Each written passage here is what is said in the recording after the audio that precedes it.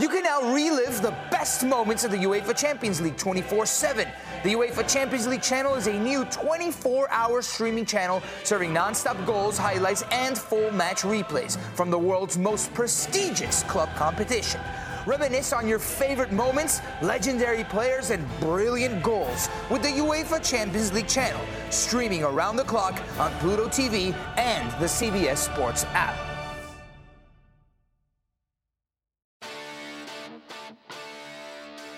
Welcome to another podcast from InsideCarolina.com, the independent voice of UNC Sports. Brought to you by JohnnyT-shirt.com, the go-to provider for all your Tar Heel gear.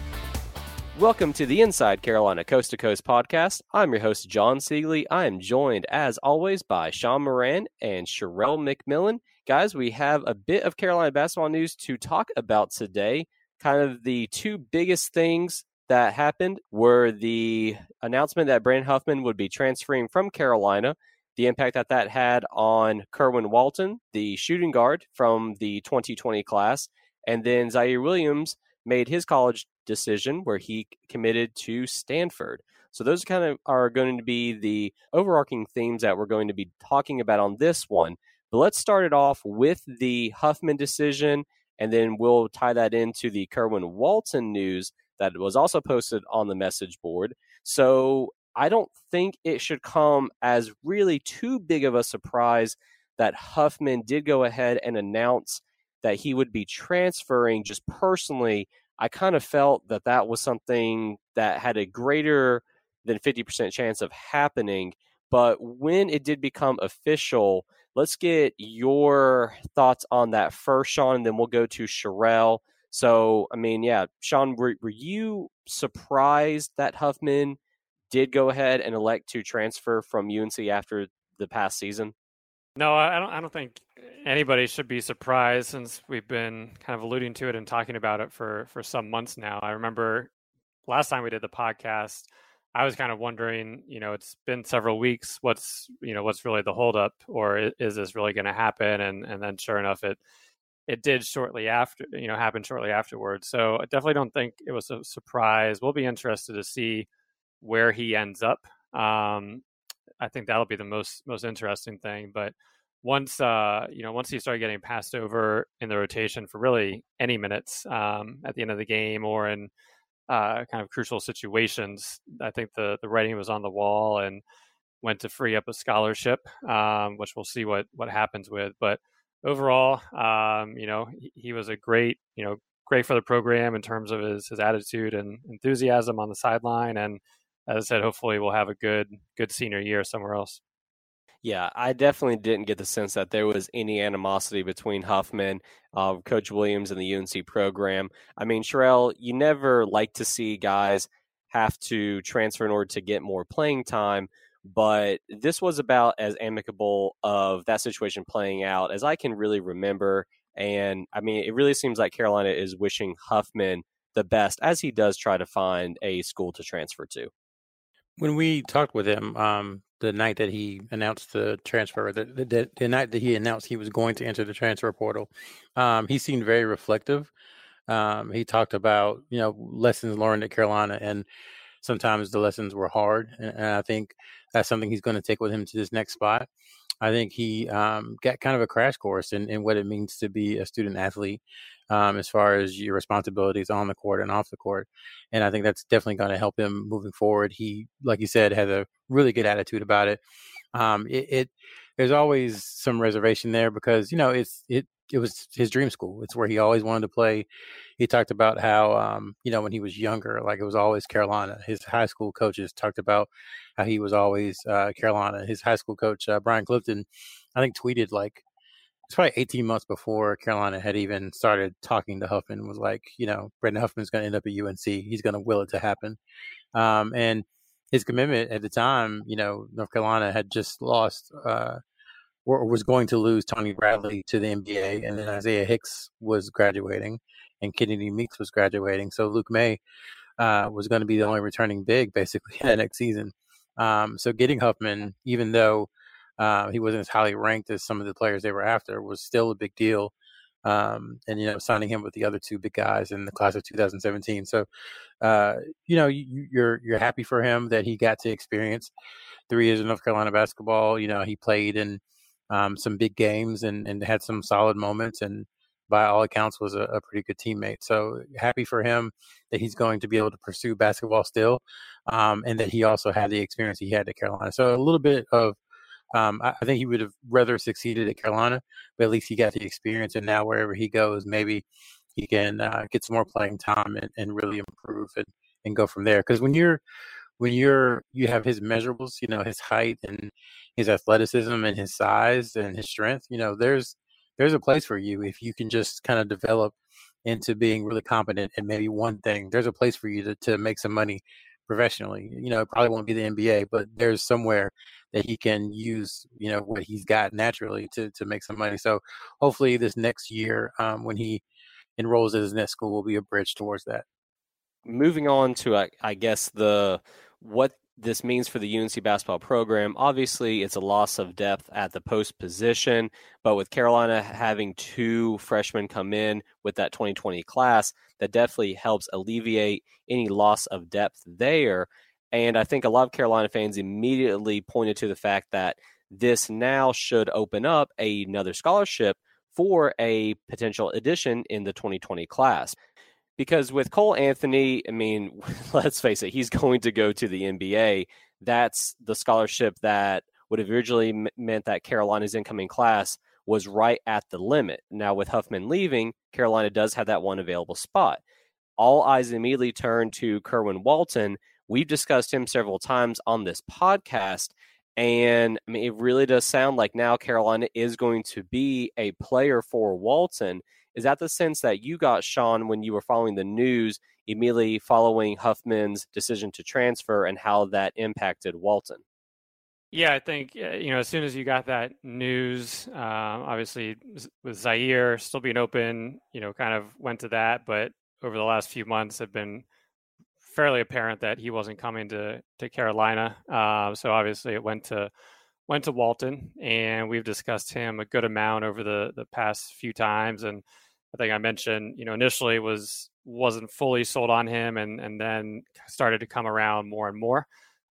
So he'll bring size and shooting to the mix, and then it'll just be how quickly can he contribute to the team. Now, obviously, there's still some other schools recruiting him, but he seemed to be holding off really, to see what would happen with Carolina and if that scholarship did open up. So it'll be interesting to see when everything starts to transpire, but we'll just give, UNC some wing depth, and who knows, maybe he surprises everybody and comes out shooting the lights out. So, overall it was kind of a domino with Huffman, and then we'll see if the next domino falls with Walton. Yeah, Rel, Inside Carolina ran the story back on April the 11th that gave the update on Kerwin Walton. And like Sean said, I mean, definitely seems like Carolina has now even stepped up even more their recruitment of him. As we sit here today recording this podcast Monday afternoon, what do you think the status is of his recruitment? So he's announcing on April 25th. We asked him why he picked that day. He just said that's kind of the day I wanted to pick. If you dive deep, there may be some other reasons. If you consider North Carolina his leader, there may be other reasons that he might pick that day. But that's kind of where he's at. So he has a final list of Arizona, North Carolina, Creighton, Vanderbilt, Georgetown, and which is the hometown school. He's from Minnetonka, Minnesota, Hopkins High School. I laughed because of the Chappelle Show, Lake Minnetonka. Minnesota's been a hotbed for college basketball or high school basketball, going to college basketball the last few years. And North Carolina has been interested in several players dating back to Amir Coffey, who went to Hopkins, and Jalen Suggs is up there in Minnesota. Chet Holmgren, who owns a UNC offers there. Zeke Naji, who went to Arizona, is from Hopkins High School as well, was a teammate of Walton last year. So that's kind of where he's at. I think most people believe it's coming down to Arizona and Carolina, with a lot of folks believing that Carolina's in the lead. It seems not coincidental that Brandon Huffman announces he is leaving North Carolina on Thursday, opening up a scholarship. And late Friday night, Walton says he's decided, or he's going to announce his decision on the 25th. So that's kind of where it's at. I think North Carolina's in a good spot, but, with recruiting, you just never know. He would add shooting and as important as he would be for depth this coming season, because people have to realize that, Anthony Harris, we're just not sure how healthy he's going to be when the season starts. And the same can be said about Jeremiah Francis. And when you take that route, that leaves Andrew Platek, RJ Davis, and Caleb Love as the three kind of players in the backcourt. So in addition, like Walton would definitely be welcome. It would provide depth and additional shooting to a Carolina team that was really bad shooting from the arc last year. So as important as he is for next year, I think the bigger thing would be his sophomore year. When players leave, you start to have some continuity between RJ Davis, more than likely, and Puff Johnson. One of the freshman big guys will more than likely be back. Anthony Harris will be there. So you start putting together a nucleus for what I think a lot of people hope is a championship run in the next couple of years. Yeah, I think, regarding a championship run, I think it was after the Louisville game we talked about it was, I think it's going to be difficult to make that run next year. But once again, as you talked about in detail, it could really be the year after. And assuming Caleb Love could be a one and done, you want to start trying to put the pieces in for that now. And when you look 2 years out, having a sophomore Johnson as well as Walton, could really provide some depth on the wing rather than next year. So many freshmen coming in. Obviously, Garrison Brooks is going to, should have a great season. So you would lose him the year after. But I think really the Walton will come into more effect in years 2 and 3 than next year. Sherrell, did you have anything to potentially add there on a little bit more of the fit? I mean, I definitely agree with you that I think Kerwin's true value would be in future classes where he can provide that a scoring option coming off the bench, someone that knows the system. What about just, I guess, the overall chemistry with the other guys that are coming in with 2020? If Kerwin did join the class this late, hopefully they all are able to arrive on campus over the summer. We'll see what happens with that. But I mean, how do you think he does gel with those other guys? I think that's one of the things Roy Williams likes a ton about him is that he's able to blend. He's played with some really good AAU teams, and he plays on a really high level basketball league and a high level basketball team in high school. So last year, Najee was kind of the focal point for Hopkins. This year, it's been Walton, but everywhere he goes, he's able to win. He's able to blend. He's able to kind of fit in without being ball dominant, which is, kind of an issue for so many of the top players. Like you always hear, I have to have the ball in my hands to do this, or I have to have the ball in my hands to do this. And Walton is definitely not like that. He is someone who can affect the game without having the ball in his hands a ton. So I think that's really important. And then if you start looking at the roster hole for North Carolina, it is, they definitely need someone to kind of play that 2-3 because that shooting guard / wing position, they definitely need somebody for that because, again, if you go back to the health of Jeremiah Francis and Anthony Harris, if Jeremiah Francis isn't able to contribute, on a night in, night out basis like he did last year. So he played a ton of minutes against Gonzaga and then UCLA, and then kind of from there kind of fell off a cliff a little bit as far as minutes are concerned. So if he's not able to, you need someone to play point guard when Caleb Love isn't in the game. So that could be RJ Davis. And if RJ Davis is spending time at the 1, then the only other 2 on the roster who we know is going to be, or we know should be healthy when the season starts, would be Andrew Platek. So that's where someone like Kerwin Walton could come in and provide some minutes, especially initially as the season starts. And then as the season moves on, he could find a role as defender or as a shooter or whatever. And then like Sean said, and we mentioned before, when you move into year 2 and years 3, that's when he can really, be a high level starter and do some things for Carolina, I think. And if they were to get him, I mean, it'd be pretty amazing. It'd be a class with 6 top 100 players, which has happened. It'd be only Rogan's second 6-man class since he's been at Carolina. And then like the class of 2006, it would be 6 top 100 guys, which is pretty impressive. One thing to add with that, just in terms of Love and Davis, what would happen if one of them, gets injured? We obviously saw what happened this year with all the injuries, and you take one of those guys out, whether they're sitting down or, sitting for a few minutes or out for the game, you need some depth. And that was a big problem and kind of one of my bigger concerns in looking at the improvement that could happen next year was that lack of depth, especially on the wing spot. And this can kind of fill that out. And then you look at Walton or Johnson, and both of those guys are going to be low usage guys that can play the wing or down in the corner and hopefully knock down open jump shots. And when you have two guys that can shoot and penetrate like Love and Davis can, that's going to make their lives a lot easier and kind of getting high quality shots, which you didn't really see this year. So once again, UNC is always at its best, as is any team, when you have guys that can penetrate, draw the defense, and then kick to open shooters. This year, UNC shooting 27% or whatever it was from behind the 3-point line will hopefully see a significant increase when you're putting together capable shooters behind the line. And that's honestly, I know a lot of people are concerned about Leaky Black and his offense, but that's one of the reasons I'm not, terribly concerned. The point production is going to come mostly from the 4 big guys, Caleb Love to some degree, RJ Davis to some degree. I think that's where your scoring comes from.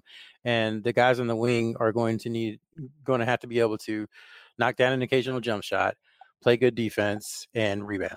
And I think Leaky is pretty solid at those. Obviously, I don't think he's ever going to be like a 40 or 45% 3-point shooter or anything. But they don't really need him to score a lot to be effective. Like, he has to find those things that he's good at. Defense, I think he really should focus on saying, hey, I want to be defensive player of the year in the ACC next year, provided there's a season. And I think he can accomplish it. I think he has the skills and the length and the athleticism to get that done. And so that's why I'm not terribly worried about him as a starter next year. I think there's a lot of things he brings, and obviously it started with Kerwin Walton and is going all the way to Leaky Black. But that's why I'm not worried. It's because him and Puff, and if they get Kerwin Walton, their jobs, they won't have a ton to do for North Carolina because it's going to be so much driven through the front court and through the 2 guards. I think I'm sure we'll probably go back and forth on this throughout the spring and summer. I'd say I'm definitely a little more worried than you are on Leaky, but I think we've kind of chatted about this before. Right now he shot 25% from the 3-point line, and you have ideally 2 guards that are going to be scoring double figures, and then obviously Brooks, Bacot, Sharp, and Kessler picking up a lot of the load. So you definitely don't need that 5th option to be scoring 15 points per game. I think for me, it's just you could see a lot of defenders sag off of him at times, and UNC had a lot of especially if you have the 2 big guys already in, that you just kind of create a lot of floor spacing issues when you have that one option on the wing that isn't a threat. So I think for me, it's just hoping that he can, even become a 30% 3-point shooter, I think would be a big jump. And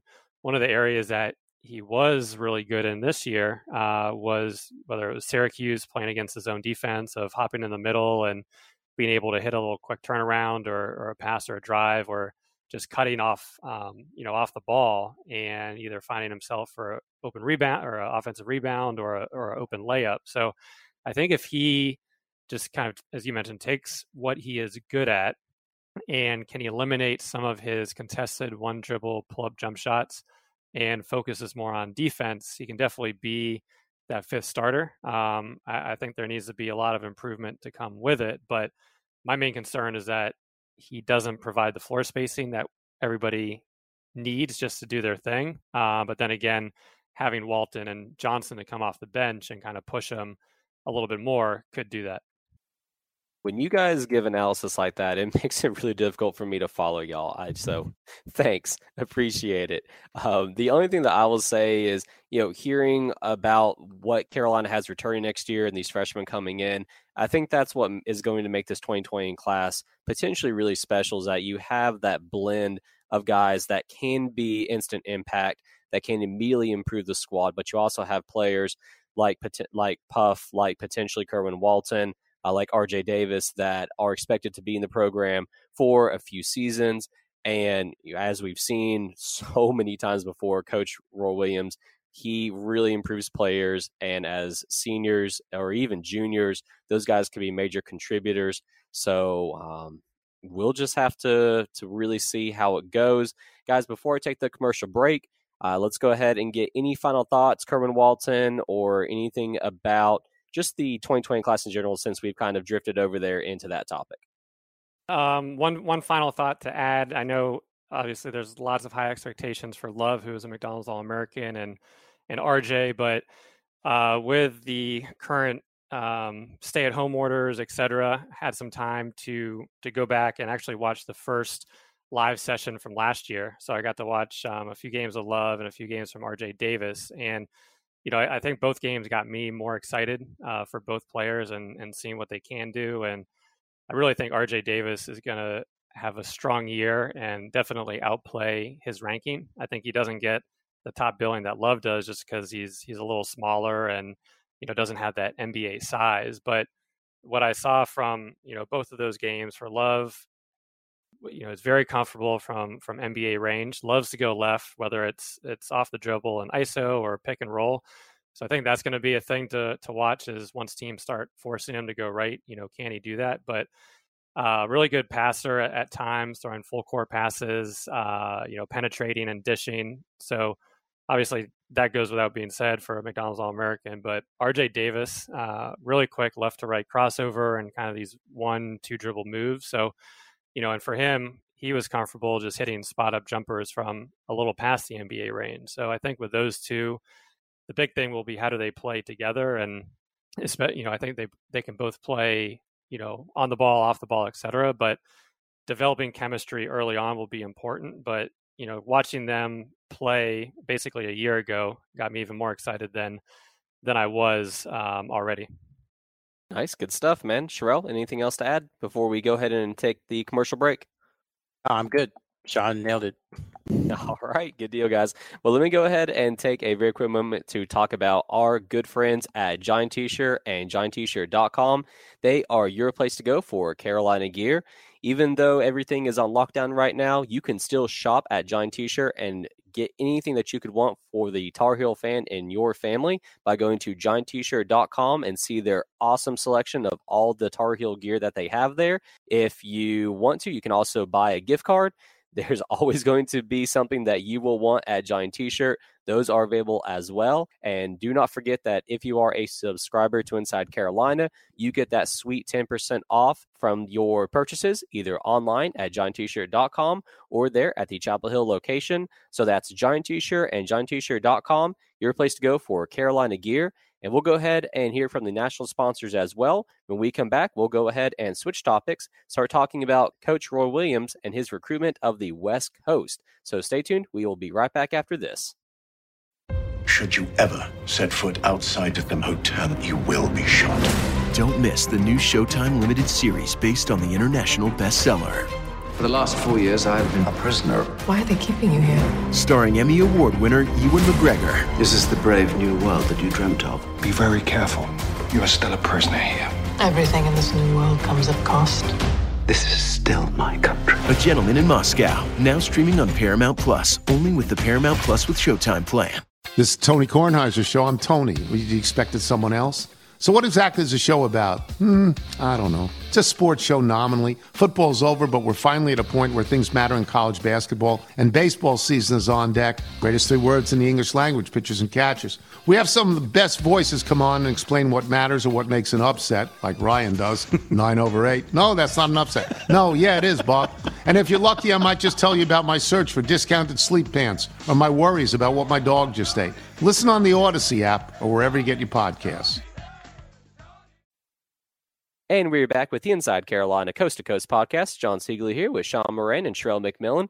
Guys, as I mentioned before we went to break, let's go ahead and talk about the recruiting efforts that Carolina has had over on the West Coast.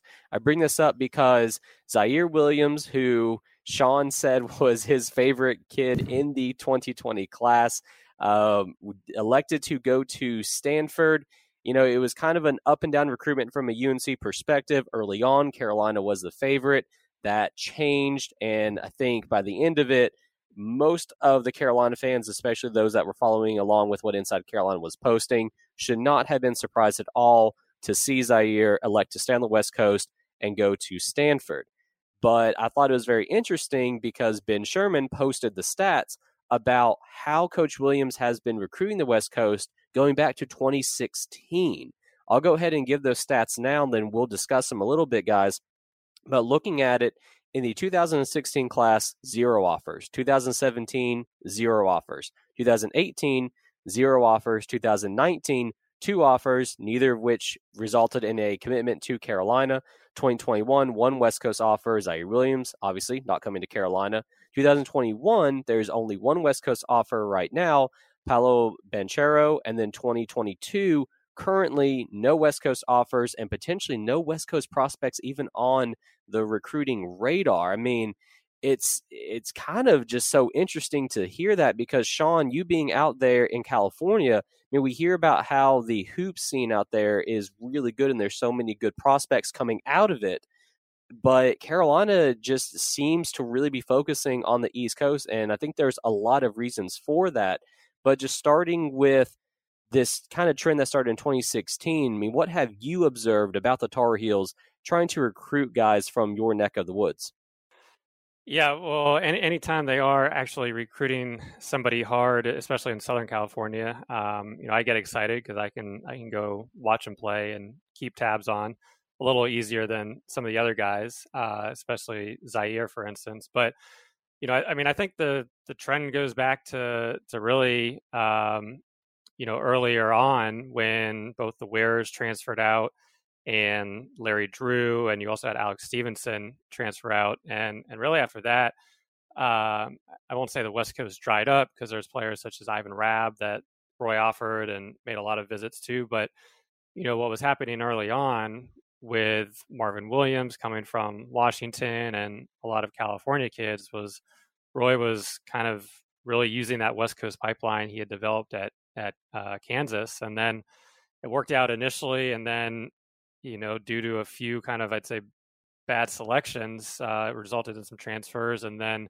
I think it's been a mixture of them being a little more hesitant, but at the same time, kind of the talent level on the West Coast as well. I mean, you can kind of go through some of those recruiting classes, 2016, for instance, and the top player on the West Coast was Lonzo Ball, but he had committed really early to UCLA and probably wasn't somebody they would get involved in. And then you have kind of TJ Leaf and Zach Collins, and both of those guys, I could have seen TJ Leaf, kind of be a guy Carolina would be interested in, but those guys committed early as well. So, and then you can kind of go through the other recruiting classes, and there is talent, but at the same time, there's plenty of other talent elsewhere. So I think it is a mixture of the talent level, while also Roy being a little hesitant of going out to California because, once again, it's a cross-country flight and it is a significant distance. But, you do have a lot of the top guys, UC, Kentucky, et cetera.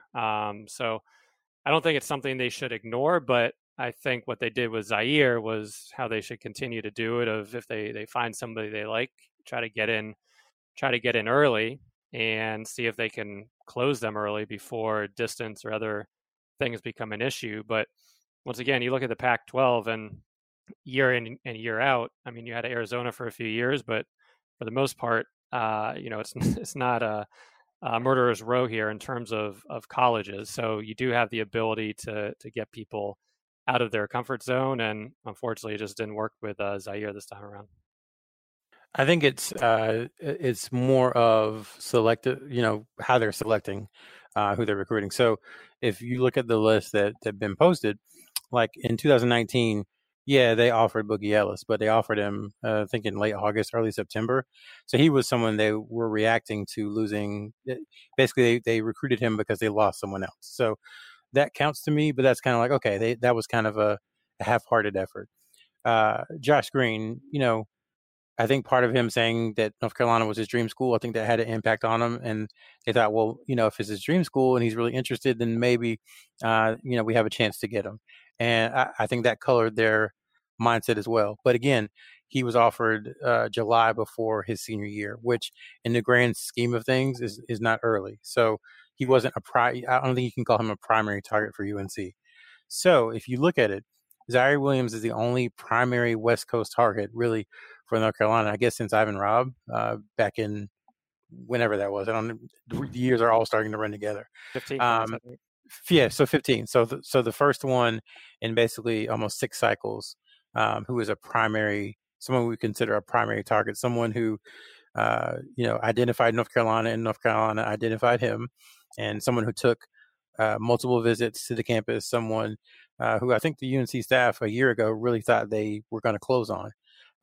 So that's basically one, like I said, in 6 cycles. But I think it's more about Roy and his staff as Sean said, feeling it out and seeing situations that they're comfortable with. But if they're not really, really comfortable with the kid and with the family, they're not going to use resources to go all the way out to Los Angeles or to San Diego or any other big city in California and recruit when they can meet most of their needs in the Midwest, which they still do really well in, and then kind of in the Southeast, which they still do really well in as well. Let me ask you guys this: do you think that the impact of the Ware twins and Larry Drew, how we saw what happened with them at Carolina, they all ended up transferring out. Did that, do you think, cause Coach Williams to change his recruiting stance on the West Coast? What do you think about that, Sean? In terms of what the real answer is, I have no idea, but I think that probably could have slowed it down a little bit just because was again, they had Marvin Williams, Quentin Thomas, Dion Alex, the Ware twins, and Larry Drew. So early on, they had a number of players, and then you had 4 out of the last 5 transfer out. So I think it definitely probably kind of played into the fact a little bit. I mean, once again, Carolina is a national school, so no matter if you're in California or Arkansas, you know the history and you know the program. But did that? I think it probably definitely slowed them down a little bit in terms of who they were looking at, and hey, it might be easier to stay local or stay on the East Coast, especially if at that point in time. I think the talent level, I mentioned it drying up, but I think it really dried up in the early 2010s. That was when the Pac-12 was struggling a lot, and a lot of that went to talent. So if the 5-star players or high 4-stars aren't being produced, then it seems natural to look elsewhere. And sometimes it's hard to kind of go back so far if it's not working out. Yes. Sherrell, I was going to throw it to you. What was the answer to that question? Yes. Very nice. I like it. Succinct. And I think that just goes to the point that you made, Rel, about the staff really focusing on getting the local talent and guys more so within the quote-unquote natural recruiting footprint that can fill all their needs. I mean, both of you guys have talked about how the 5-star kids, even the high 4-star kids, they're all over the place, but it's a much easier recruitment for the coaches if they can just go to the Midwest, go to South Carolina, even in Carolina's own backyard. There's a ton of talent in this state. And I think that really did play into that as well. Just, hey, look, why should we spend these resources and time when we really don't have to? Yeah, I mean, if I can get Dayron Sharp and Kobe White and Reggie Bullock and a whole bunch of other people I'm probably forgetting just from North Carolina, and then Seventh Woods and Jalik Felton from South Carolina, and then Tony Bradley from Florida, Brandon Robinson from Georgia, Leslie McDonald from Tennessee, Ed Davis from Virginia, Kenny Williams from Virginia, Armando Bacot from Virginia. It's kind of like, why do I need to go 3,000 miles away when there's so much talent just in the states that border North Carolina? And, I know North Carolina's a national program, but it's still important to parents and to, families that to be able to see their kids play. So I think you have a much better shot at convincing, Armando Bacot to drive from Richmond to Chapel Hill than you do Zaire Williams from, Los Angeles to Raleigh Durham to Chapel Hill. I just think that's just an easier pitch. It's easier on families, and they'll recruit talent wherever it is for sure. But you have to be realistic, and you can't be a program in North Carolina, despite all the resources it has, and make Texas your fertile recruiting ground. It doesn't work that way. And Coach Williams has always said he wants to recruit the top player from the state each year. So I think they realized that there was enough talent around them, and also it's much harder to get homesick when you're not that far from home. I know that seems simplistic, but I think that's part of what happened with some of the players from the West Coast who transferred out, or maybe who didn't have the best experience at Carolina. Whereas someone like Day'Ron Sharp, when he gets to UNC, he can drive home in an hour and a half if he needs to, and talk to his parents and talk to his family, and then drive back to Chapel Hill. Whereas someone who lives in California, obviously that's a little more difficult. Yeah, I was going back because I first did a story on Zaire. It was January of 2019, so he was in his junior year. So that was the first time I got to interview him. And that weekend, he was getting set to go on his Stanford trip. And, I think as both Sherrell and I know, as the players get a little more advanced, their answers become, not as genuine. So I still think this was at a, early stage. And he was, Zaire was extremely excited about UNC, and at least to me kind of, was talking about his Stanford visit and kind of made it clear that they were the first ones in. That's why they were getting the visit. But at the time, didn't have that genuine excitement. But then, kind of talking to the parents, and one of them was pretty excited about trying to find a visit. The other was a little worried about distance. And even at that time, he was talking about trying to get both of his parents out there to see the campus. And, you're trying to, during the winter season, basketball season, talking about, all right, I got a game on Friday night, and maybe we take a red eye afterwards and get there Saturday morning, and then we're back Sunday. And even then, the logistics were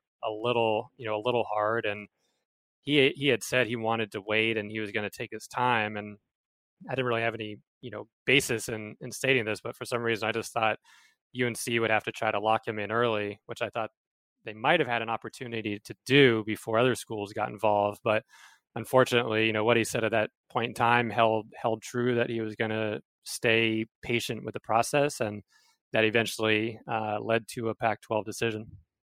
So let's wrap up the podcast with this. In the future, what do you two think it would take for Coach Williams and the staff to really heavily recruit a West Coast kid, and for Carolina to be one of the top schools for said player? I mentioned earlier, Paolo Banchero, he has some ties to UNC, and he's a 5-star guy, but it doesn't really seem like the Tar Heels are going to end up being a big-time player in his recruitment. So, looking at maybe the class of 2022 or beyond, Sean, what are the circumstances that have to occur for Carolina to really land another high-profile guy from the West Coast?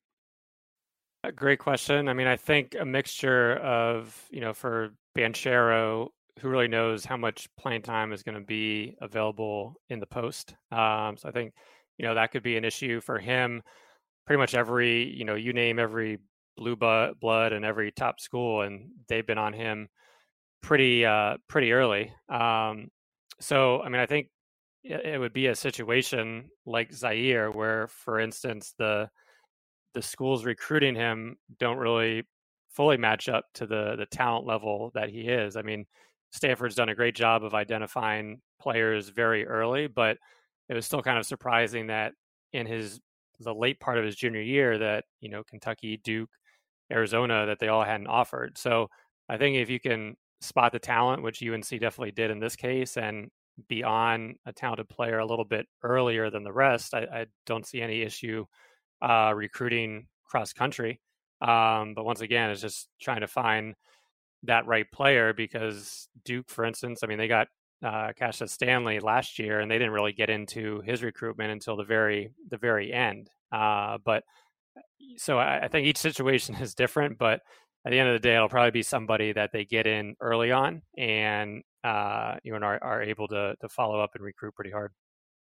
What's your take on that, Sherrell? And I'd also like to kind of see if you have any thoughts on that Banchero recruitment, and if you think Carolina may end up being an actual play for him, or if that's just going to be one that Carolina fans maybe don't need to keep too close an eye on.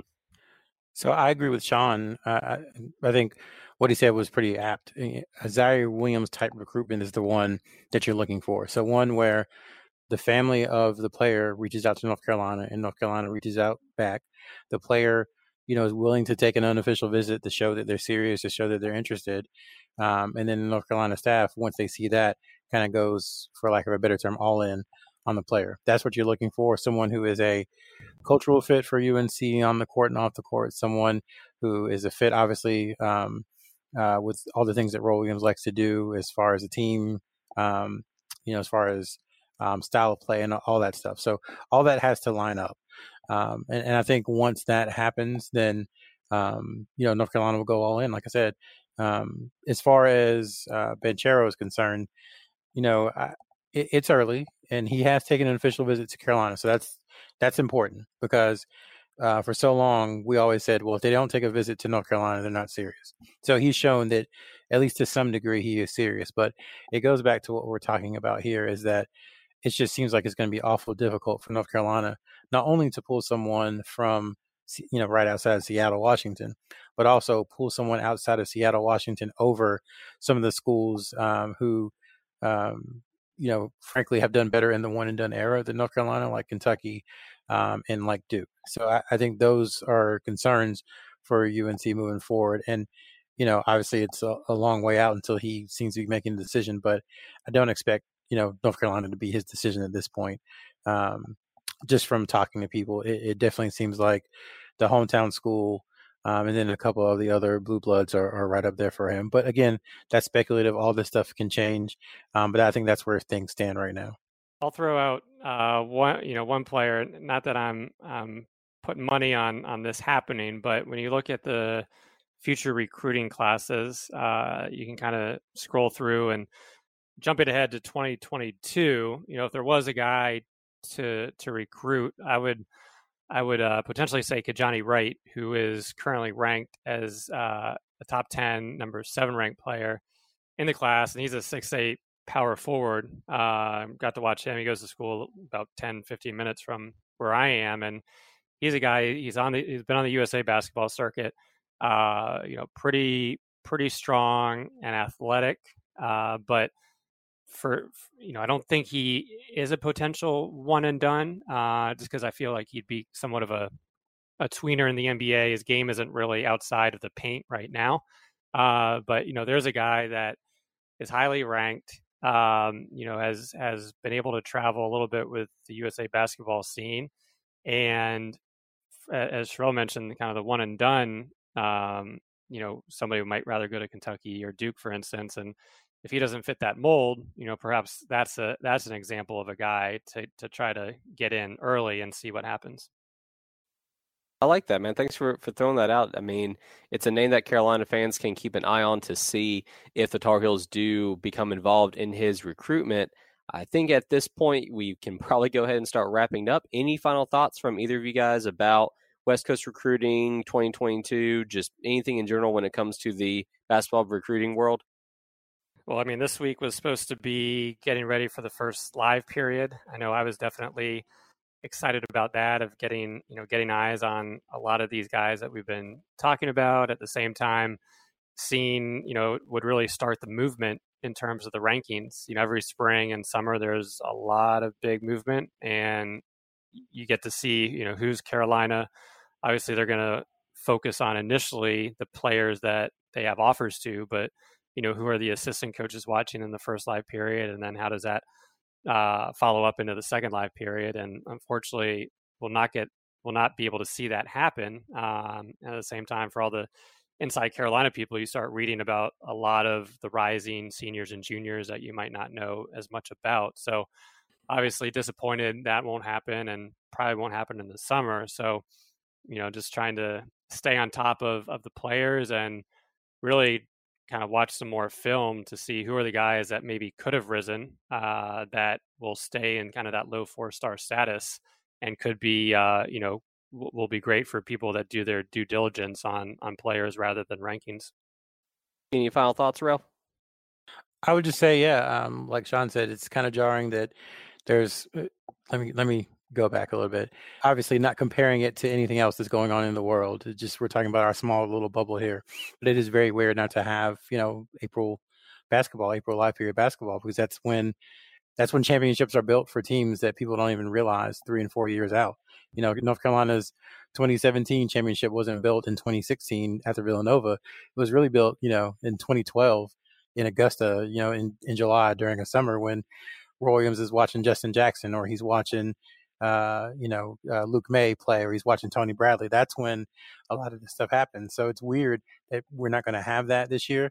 And Roy Williams said during his press conference, I think last week, that he doesn't anticipate or he doesn't think there will be anything before June. So that cuts off MBPA camp. That cuts off the 2 scholastic eval periods. This is the second year of that, where players are with their high schools for 2 weekends and coaches can watch. So right now, if things hold and Roy Williams is correct that there's not going to be anything before June, the only evaluation days coaches will have is that 5-day stretch in July, which is typically the Peach Jam and the Under Armour Finals and the Adidas Championships.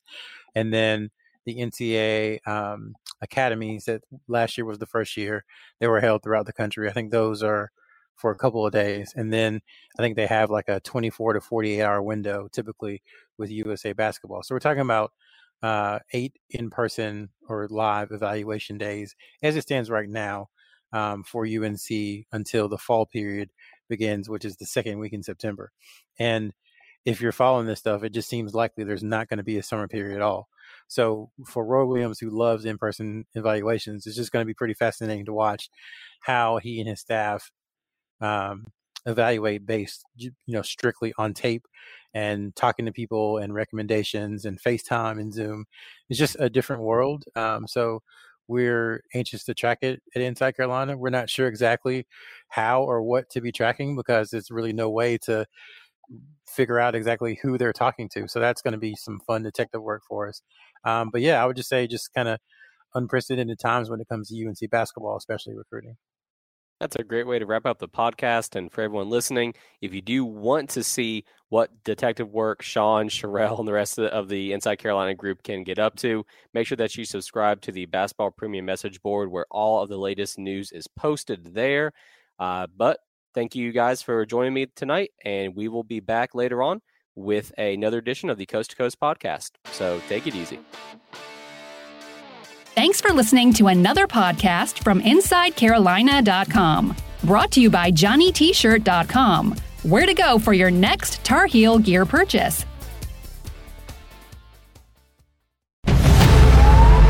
New CBS Sunday.